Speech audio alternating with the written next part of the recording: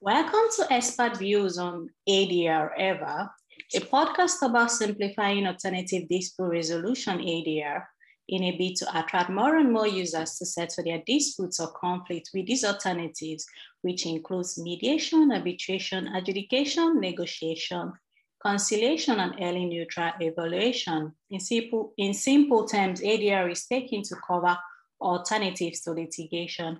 My name is Chinwe Stella Ebonike, PhD in ADR from University of Brighton, United Kingdom. And I'm very excited to welcome Professor David Larson, a professor of law at the Mitchell Hamline School of Law and senior fellow at the Dispute Resolution Institute. He has been involved with online dispute resolution, ODR, since 1999, and is the system designer helping create an ODR platform for the New York State Unified Court System.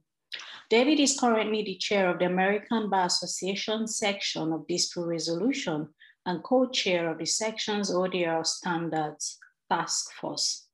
He has made more than 170 professional presentations in 10 different countries and has 60 publications. He teaches arbitration law, arbitration skills, disability, employment law, employment discrimination law, labor law thoughts, and online dispute resolution ODR for the 21st century. Welcome to the show, Professor Larson. It is an honor to have you again on EVA. Well, thank you for the invitation. Thanks for coming. All right, so without further ado, let me go straight to the question. So what is the story so far with the small claims ODR platform in New York? I'm smiling because there's a long story. I started working with New York in October of 2016. Okay. So little did I think that as we are now in March of 2022, I'd still be working with New York.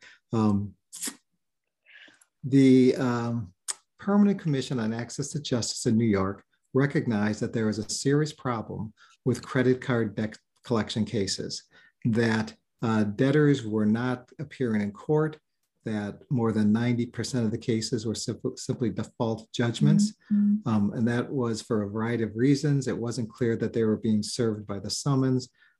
There's all kinds of obstacles to getting to court in Manhattan. Now it's difficult. It's not like it is in Minnesota where you can just drive up and park. Transportation is a challenge. Maybe trying to get vacations a challenge, but there are all kinds of challenges. So the impetus, the initial part was, let's try and fix credit card debt collection. Okay, thank you. So number 2 question is, in your article titled Designing a State Court Small Claims ODR System, Hitting a Moving Target in New York During a Pandemic, you mentioned parties auto-populated stipulation of settlement. The term is relatively new. What does it mean and how does it work? Yeah, so the idea is we're going to try and reduce the need for human intervention as much as possible. We'd like the platform to do as much as it can independently.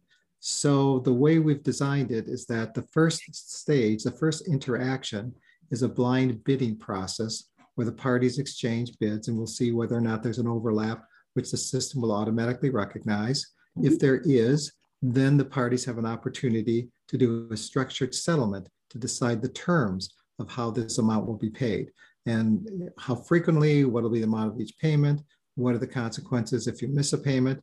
And so there's options you can choose as you go along. So you're clicking buttons as to what you'd like to choose. So you've got your amount, you've got your separate questions answered. Now the next step is what happens? Well, the software will take all of that information and put it into a settlement agreement. So the parties, of course, will have the opportunity to read what's being proposed, but all the details about how this settlement is going to be actually implemented will be auto-populated in the agreement. You don't have to do it manually.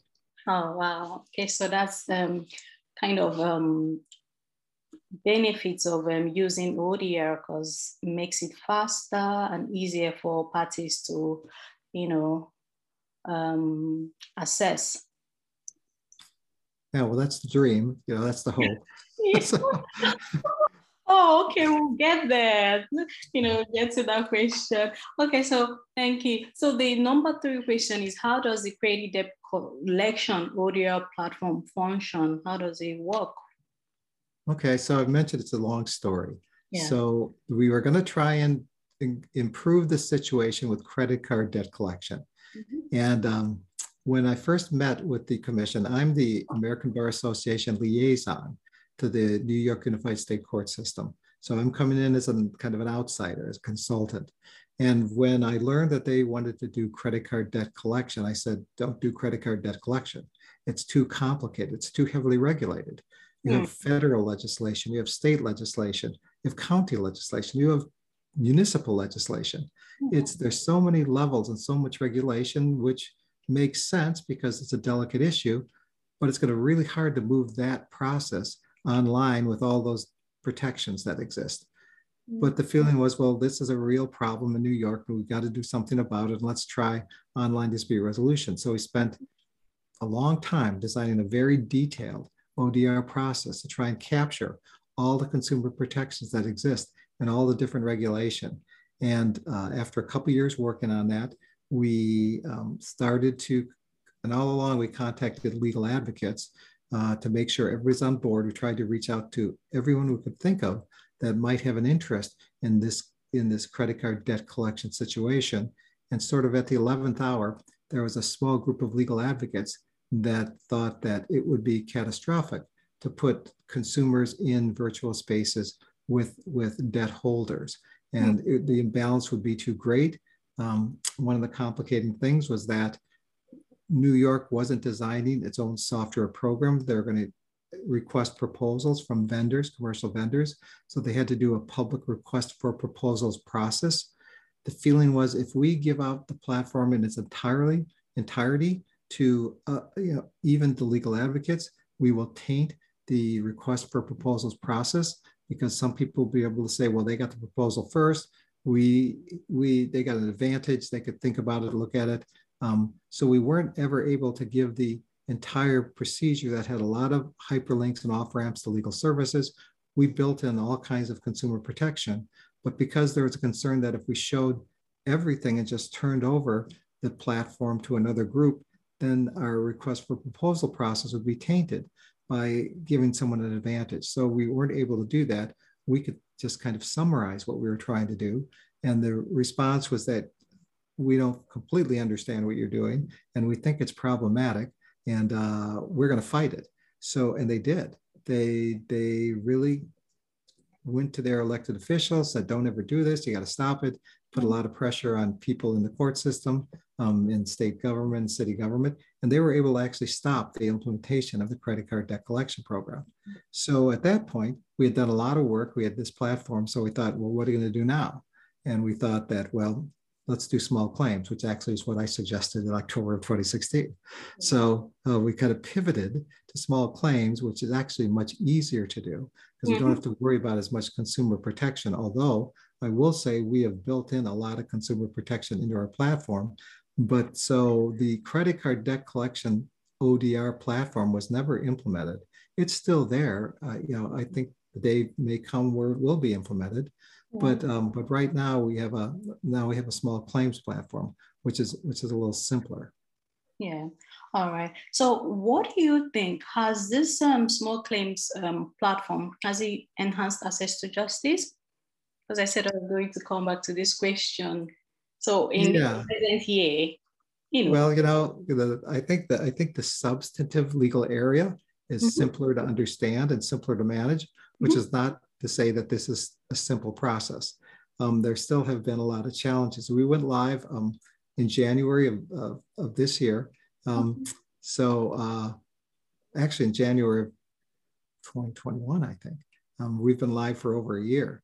And there have still been a lot of challenges making certain that this platform's operating the way it should. One of the concerns was that one of the challenges is that, again, New York didn't design its own technology, and they're working with a commercial vendor. But we have all kinds of protections built in. We have what we call hard opt-out questions. Is there a history of domestic violence? we didn't want one side to have an attorney and the other one. So do you have an attorney representing you, either one of you? Is there an order of protection involved here? And if the answer is yes to any of those questions, they're knocked out. Then we have a whole list of soft opt-out questions. Are you comfortable representing yourself in a virtual environment? Do you have access to the internet?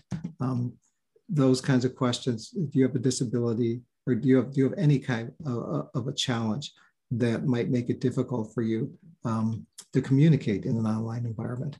And we don't ask specifically whether you have a disability. But they're soft opt-out questions. So even if somebody says yes, we give them the option of say, would you still like to continue? So we built in lots of different things still into this platform. But the challenge is that when you're using commercial off-the-shelf software, they then have to modify that at every stage. And that's been a long process. And we're working with Matterhorn, and they've been very agreeable to doing that. It just takes a lot of time to build that in. So one of the big challenges and one of the things that's delayed the process is making sure that we've customized the software in a way that we provide all the protections that we'd like. All right. Okay, so what are the obstacles you encountered during the formation of this initiative or project? Yeah, so that's one of them, is making sure that this off-the-shelf commercial software has been customized in a way that we want it to be. One of the big challenges that now that the system is operative is, and I think everybody who has I think even in face-to-face court system, but an online system, is defendant engagement.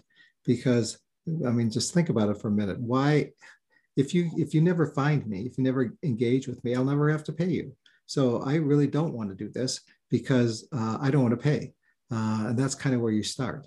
The defendant says, well, how is this in my interest? For some people it is. They'll say, it's in my interest because I'd like to get this off my shoulders.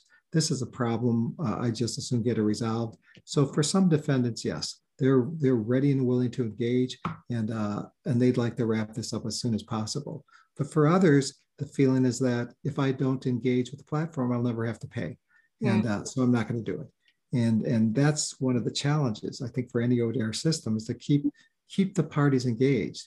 And your system's got to be pretty intuitive, because you can lose the claimants also. I mean, if it's hard to figure out and it's hard to follow, it takes a lot of time, the claimants will drop off too. So I think one of the big challenges, obstacles, is party engagement, keeping people engaged with the software from start to finish. Okay. So what are the advantages? And does it have a disadvantage as well? Yeah, well, I think the advantage is that you can do it 24/7. It's asynchronous. So there is an opportunity. For example, I said you do the blind bidding where you exchange offers and demands. You have an opportunity to do a structured settlement for all the terms. If you get stuck at any of those points where you can't get an agreement, there is an opportunity to do a chat, to do a synchronous chat. But for the most part, the system is asynchronous. So one of the big advantages is if you can't get vacation time, which would not have let you go to court without losing some wages, you can do this in the evening and on weekends. And I think that's a huge benefit in terms of access to justice. All right. Okay, so the final question, which is compulsory in this show, is what is your advice for people that want to pursue ADR as a career? Well, it depends on where you are in your career. If you're just coming out of school, it's very difficult to become a neutral for ADR because you don't have any presence in the field. So if you're somebody who's new to the field, I think what you need to do is get some experience. And at least in the United States, and I imagine in other places in the world, there's a lot of volunteer community mediation kinds of centers where you can volunteer your services. They'll be more than happy to have a volunteer that they don't have to pay, where you could get some very, very valuable, worthwhile experience doing volunteer kinds of things. So, it still is true in this world, even when we're operating virtually, that networking is important. So my advice also is, for example, I'm chair of the American Bar Association section of dispute resolution. Join that section. We have not just the United States neutrals involved. We have people from around the world. You can be an international member for a very reduced rate. But what that lets you do is you get connected with people that are more established in the field. You have a lot of opportunities for mentorship and learning, and that can kind of accelerate your education and experience as being a neutral. So I would say also get involved with some of the professional associations and organizations that are available to you, because that's another way you can get some of the experience that you need. All right, thank you so much for providing a comprehensive overview of the Small Claims ODR platform in New York and the benefits and of course disadvantages associated with it. However, I believe that the advantages outweighs the disadvantages. So I would always say that parties or potential users should take on board what you have discussed herein, and opt for ADR or ODR. While if they have disputes to settle, they should take this easier and the benefits associated with ODR instead of going the litigation route. So I'm so grateful that you agreed to come to the show to reinstate that. And yeah. And before we sign off, let me just mention. Thank you. I didn't get a chance to kind of say the whole program. Yeah. So in New York, we do this blind bidding where exchange offers and demands. You have an opportunity to talk about the terms. You can have a conversation space if it isn't working. But if you still haven't reached an agreement, there is an opportunity to do an online mediation. So there's a lot of stages here, and the online mediation can be synchronous or asynchronous. We work with 2 community mediation centers who have been trained in online dispute resolution. So the hope is that either through your direct interaction with only the 2 parties in the software, or bringing in the mediator online, that by the end of the day, you will be able to reach some kind of an agreement. Oh, wow. Wow. All right. Thank you so much for adding that as well. All right. Thank you. Because of the time limit, I need to. Thank you for the invitation. All right. Thank you. Bye-bye. Cheers. Bye. Bye.